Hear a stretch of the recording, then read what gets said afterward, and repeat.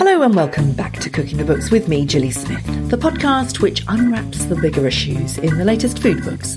This week I'm with New York food writer Sharon Wee, whose book Growing Up in a Nongya Kitchen tells the story of Peranakan cuisine, a largely unknown type of cookery from Singapore, Malaysia and Malacca, which is part of a craft culture binding Chinese women, including Sharon's mother, into the fabric of a very particular lifestyle. You know, I call her the last of the professional housewives, because that was really their life. You know, I mean, she sewed my pajamas, she did embroidery, she sewed the curtains for Chinese New Year, and she made all these delectable kuehs and days of cooking for Chinese New Year. Sharon's book, which first came out in 2012 in Singapore, has become much better known recently as the subject of plagiarism in an astonishing story that has gripped the food community over the last few months. Now, she's not allowed to talk about it for legal reasons, and I'm much more interested in a food culture that was part of my childhood in Penang anyway. So let's go straight back to Sharon's mother's kitchen in Singapore to find out more about the history of the nonyas and the babas and the recipes that give us a glimpse of a time gone by. My mom grew up during the war, and her education was actually disrupted by the war. So she was semi-literate. So she had all these recipes memorized, and she learned it through my father's grandmother. And it was a very grueling way of training, because she actually had to cook for this blind grandmother. And every time the grandmother tried her food, if it was not up to standard, she would spit it out, and the poor young bride at the age of 17 had to do it all over again. And so, you know, they had, and then this young bride, who was the eldest daughter-in-law, the first daughter-in-law in the family, had to cook for this extended family.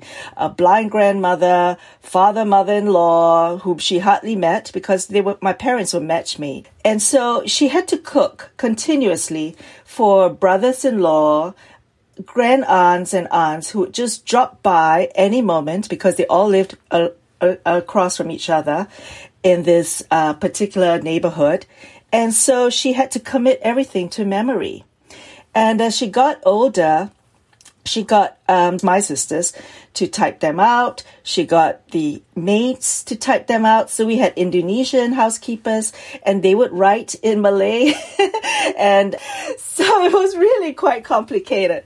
So you wanted to learn all these recipes from your mother herself. Unfortunately, that wasn't possible. So what happened was I brought home all these recipes that I had copied. That was in 2001. And at that point, I had been in New York for 5 years. Prior to that, I was in Hong Kong and China. I worked for Mars Confectionery.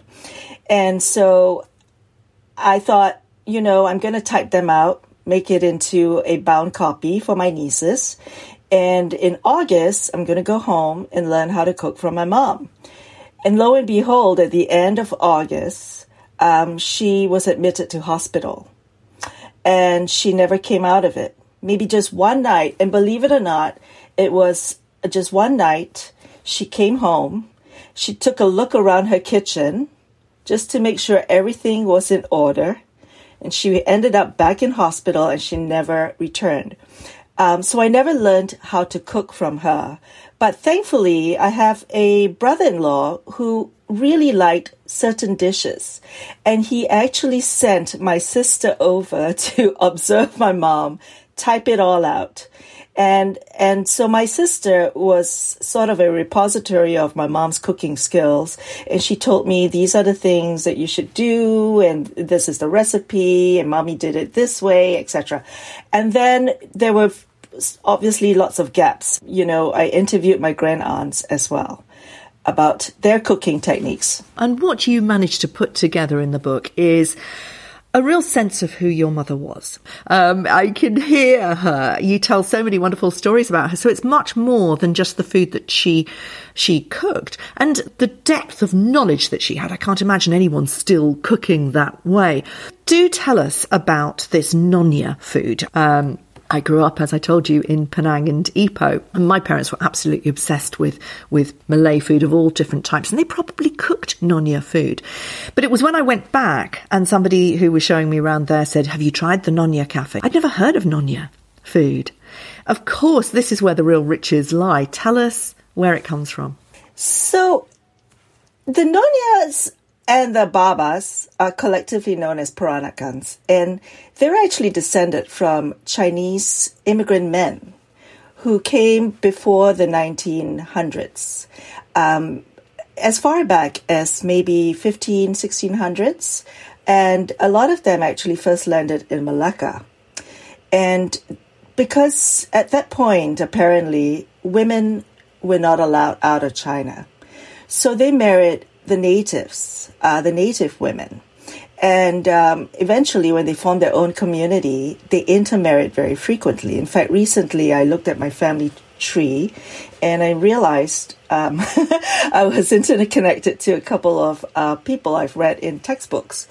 Now, they went to mission schools and they also picked up English, I think. And they became very conversant with the British colonial administrators at that time. So many Babas worked in the civil service and in the trading houses. So, for example, my father actually worked in one of the trading houses, Fraser and Neave.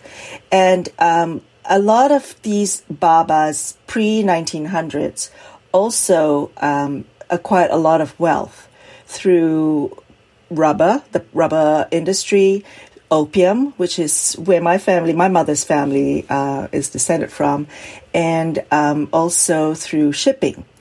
So they acquired this kind of wealth, and there was a lot of display of it, whether it's through the architecture, and especially if you go to Singapore, Malacca, and Penang, you see that architecture, the decorative arts, the sarung kebaya, the fashion, but most of all is the cuisine that they're most famous for at this point, right? So the cuisine is a good amalgamation of various cultures. So they've married the spices and the coconut milk, which the locals would have used, but they also incorporated things like pork, which, in a Muslim Malay dish, they wouldn't feature pork. That's very unusual, isn't it? And that would have come from the Portuguese, for example. So, when you said that the Babas were marrying the local girls, the native girls, well, those native girls were a mix of Portuguese and Dutch as well, and because there was a lot of pioneers coming from all over the world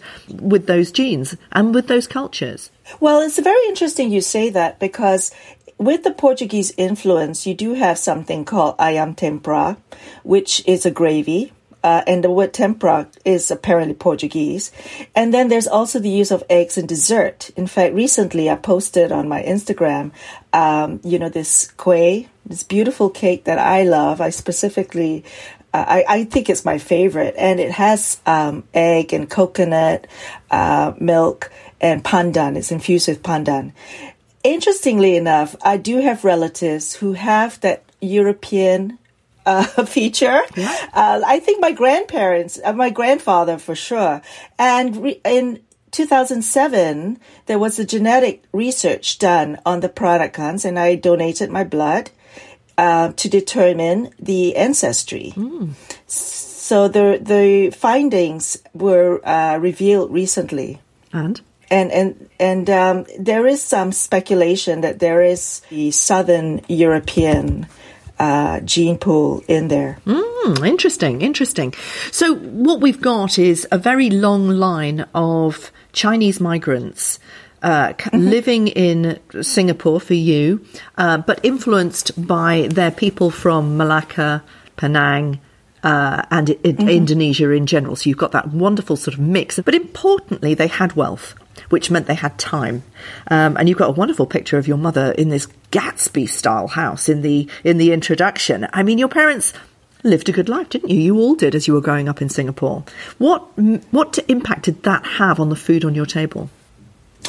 The Peranakan women were actually housebound for a long time, until actually 1900, in the early 1900s, the English, or rather the British colonial education administrator, actually told the leaders of the community, you have to start a school for the girls. Yeah. They'll get restless and bored, and they are going to be mothers of future leaders of society. Amazing. So these women actually were, for the most part, at home, and they were judged on their cooking skills and their sewing skills when the prospective mothers-in-law came around to decide, whether this was going to make a good daughter-in-law at home.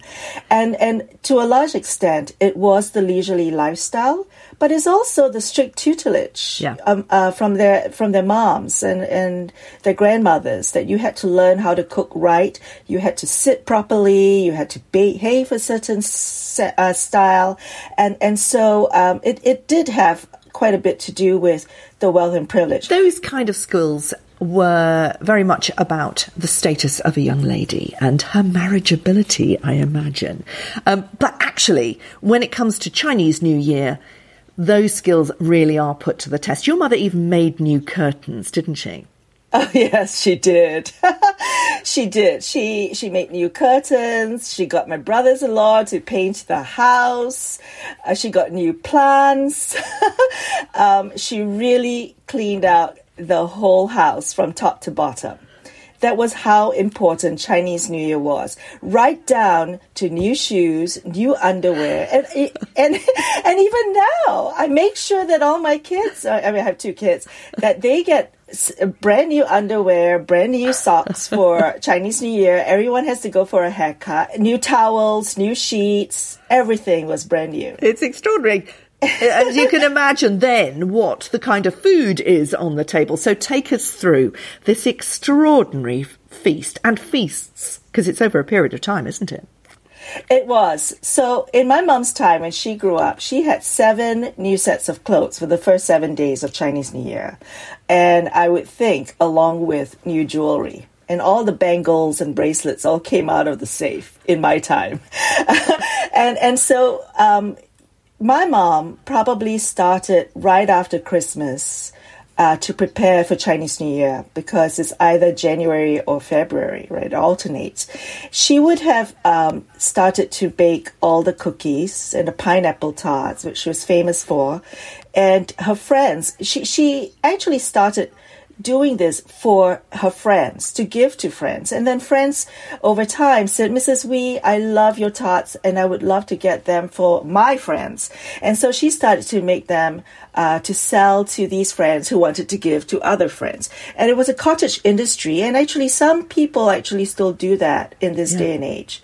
So then leading up to Chinese New Year, we had what we call our original web van grocer, Ah Seng, who would come in, take down the order from my mother for the 2 weeks leading up to Chinese New Year. And that would include buah keluak, which is, these are the Indonesian nuts. And they would spike in price as it gets closer to Chinese New Year. And then the fish maw, which is that spongy, what we might call the fish stomach.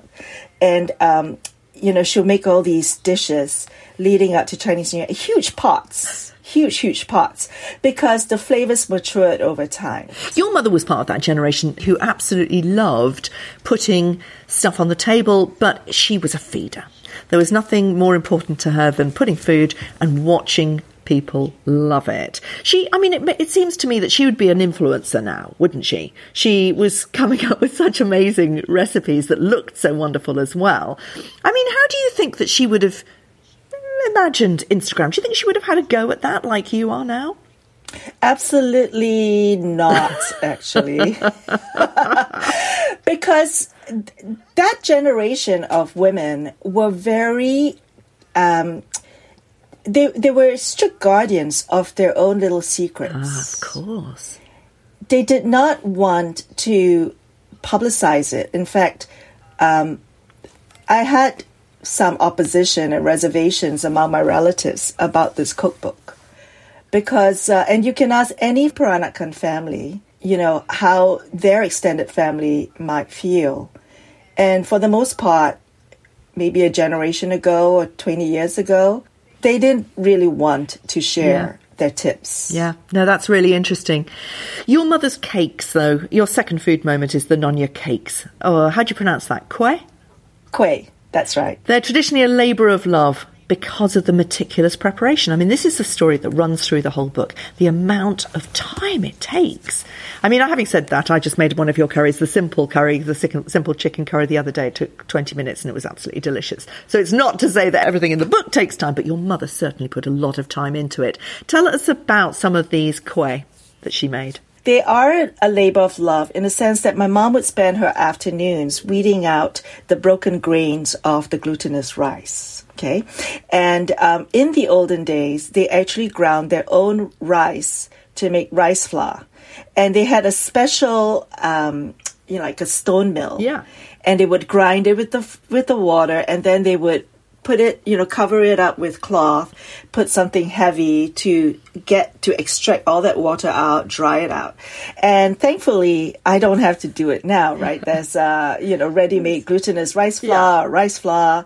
But the tricky bit was also the coconut, because, even when I tested my recipes, and they are good in a sense that we all use coconut milk in cans or packages, my father can actually tell the difference. And he'll say, there's number 1 coconut milk and there's number 2 coconut milk. And it's complicated. Now, my mom always tells me, and this is true, that during the war particularly, Nonya women who had fallen on hard times, they did 2 things. They pawned their jewelry and they also made their kuehs to sell, to supplement the household's income. And they would go from door to door to sell their kueh. Amazing. So that's an incredibly female dish that is actually part of a survival tactic as well. Absolutely. And that's where the food came in. It came in handy because when, money was tight or, when the housewife wanted to create a little bit of a career of her own after her children had grown up, she could turn to what she had been trained to do. Yeah. To do this. Fascinating. The role of the kueh, your next book. Your third food moment is, again, about the ingredients. It's about your mother's trademark speciality, her curry powder. Now, she, like many Nonyas, a lot of people used to make their own curry powder. The different spice grinders were very much about who your mother was, though. Tell us about this. So, curry powder was definitely what she was proudest of. And she kept large round rattan trays to contain the various spice ingredients. And she would painstakingly inspect the different grains, weed them out, weed out the little pebbles, and, she would rinse them, dry them in the sun, take them back in, look at the sky, go, okay, today's cloudy, okay. And then the next day sunnier, okay. So it took a while to get the spices dry and fragrant, and then she would actually fry them in this large iron wok. It was so big, it was probably like a baby's bassinet. And then they would have this warm, fragrant aroma that would waft through the entire house. And it indicated to her that the spices had, quote-unquote, bloomed. And then the spices were then put into these very large brown paper bags and taken to a grinder to mill. And for the most part, these grinders were Indian. They knew what to do, and it had to be of a certain fineness. And then she would bring that back, and it would still be very warm and highly aromatic, and she would divide the powder into several plastic bags and vacuum seal them, and give them away as love gifts to her friends. Now, on other when we talk about other ways of grinding her spices, she had the batu lesong, which is the mortar and the pestle. And there was also batu giling, which looks like a big slab of marble with a rolling pin.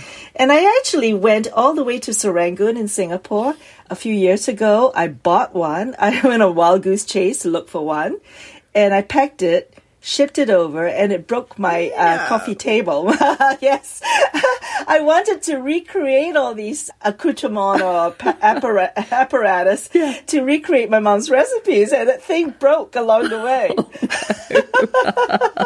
But, you know, I mean, I've still got my parents' pestle and mortar, which that came from Penang. I mean, I've kept it all this time. I will not let it go. And, you know, it's so important, isn't it? It's like somehow it's not just a recipe. It's not just an ingredient. It is touching the past and taking it with you into your life. And I will pass my pestle and mortar on from my parents onto my children. They'll have to fight over it. You know, there are lots of superstitions about it, which I learned in during these interviews with my Auntie Patty, Auntie Mabel.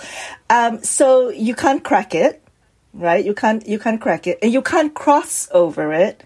You know, because it's bad luck. Cross over it. And when you're pounding, you typically pound on the floor. Oh, I don't. And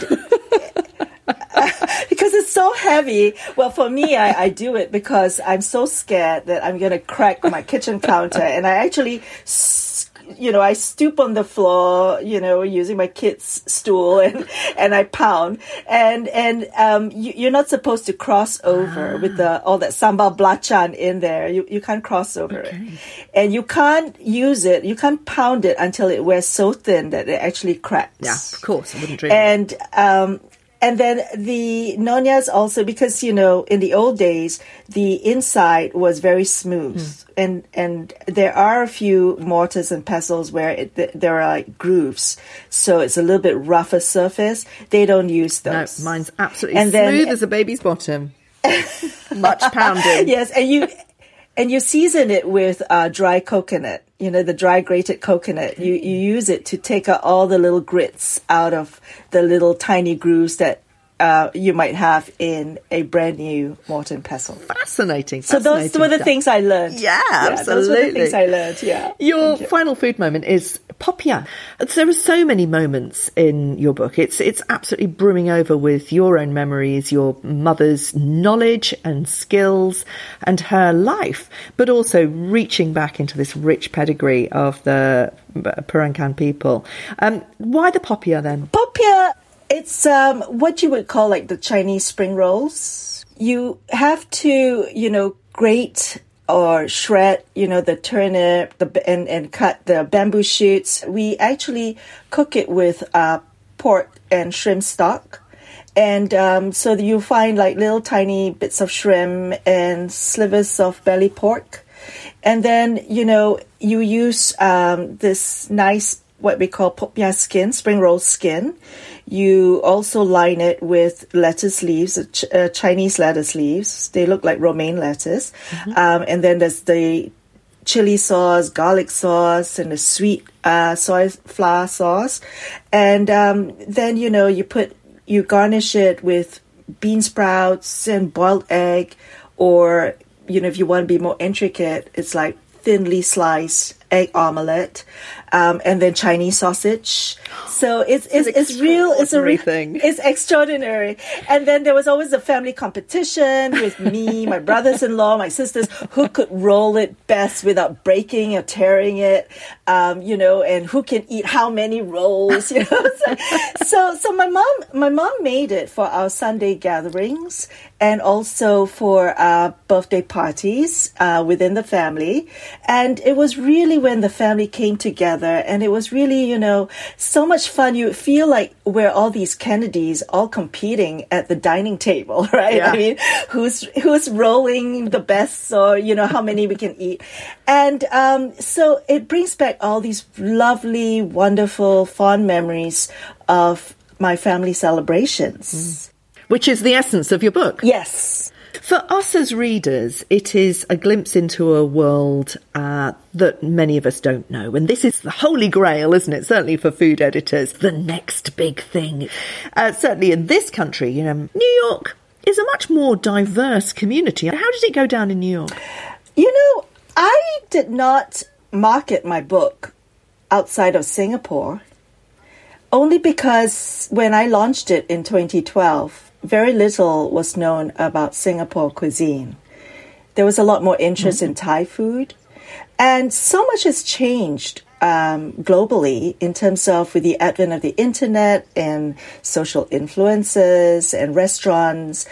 There's a lot more cosmopolitan lifestyles, right? More people are traveling. And so in New York, my friends would always ask me, oh, let's have a book talk or let's sell your book in our school book fair. I say, no. You all won't just relate to it. But then, there's a lot more interest in it right now. And I actually think that in England, in London in particular, you would have a lot more cosmopolitan food than in New York, believe it or not. Really? There are wonderful, extraordinary Malaysian restaurants. It's a very active community out there. And I can walk into Waitrose and get kaffir leaves and Holland chilies and lemongrass. I'm very impressed, fascinated, in fact. Yeah, it's because we love the stories. If you read our media, it is absolutely packed with stories of new finds, of ancient cuisines. So this absolutely ticks our box. So the original edition is going to be republished. Thanks to the subjects that we cannot talk about, but that's great news for you. So congratulations on that. And then next year, tell us some news. So I am working on the 10th anniversary edition. I've learned new things. When I look back at my mom's recipes recently to compare them against what I've written, for example, nasi biryani, which is a biryani dish, an Indian dish. I, for the life of me, had no idea what kuma kuma was when I first saw this about 15 years ago. And recently, I took a look at it again and I said, I wonder if it's saffron threads, because I couldn't figure out where the yellow coloring came from. And in my first recipe, I actually said, add a dash of yellow coloring. So I researched it on the internet, believe it or not, and yes, indeed, kuma kuma refers to saffron. So it's little anecdotes like that I've picked up revisiting those recipes all over again. And then there are techniques, because, recipes live alongside you and there are always tweaks to it. And throughout my mom's time, she actually tweaked her recipes as well. That's why she came up with several versions. Sometimes it was recipes are for. 1 teaspoon and became, half teaspoon or 2 teaspoon. So that's what I'm going to do.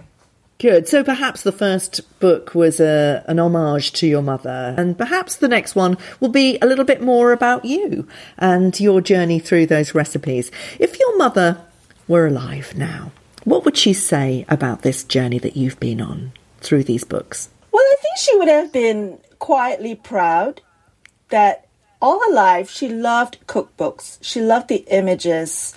She couldn't necessarily read the words, but she really admired cookbooks for their images and that sense, when you open and you lift the pages and you look through them.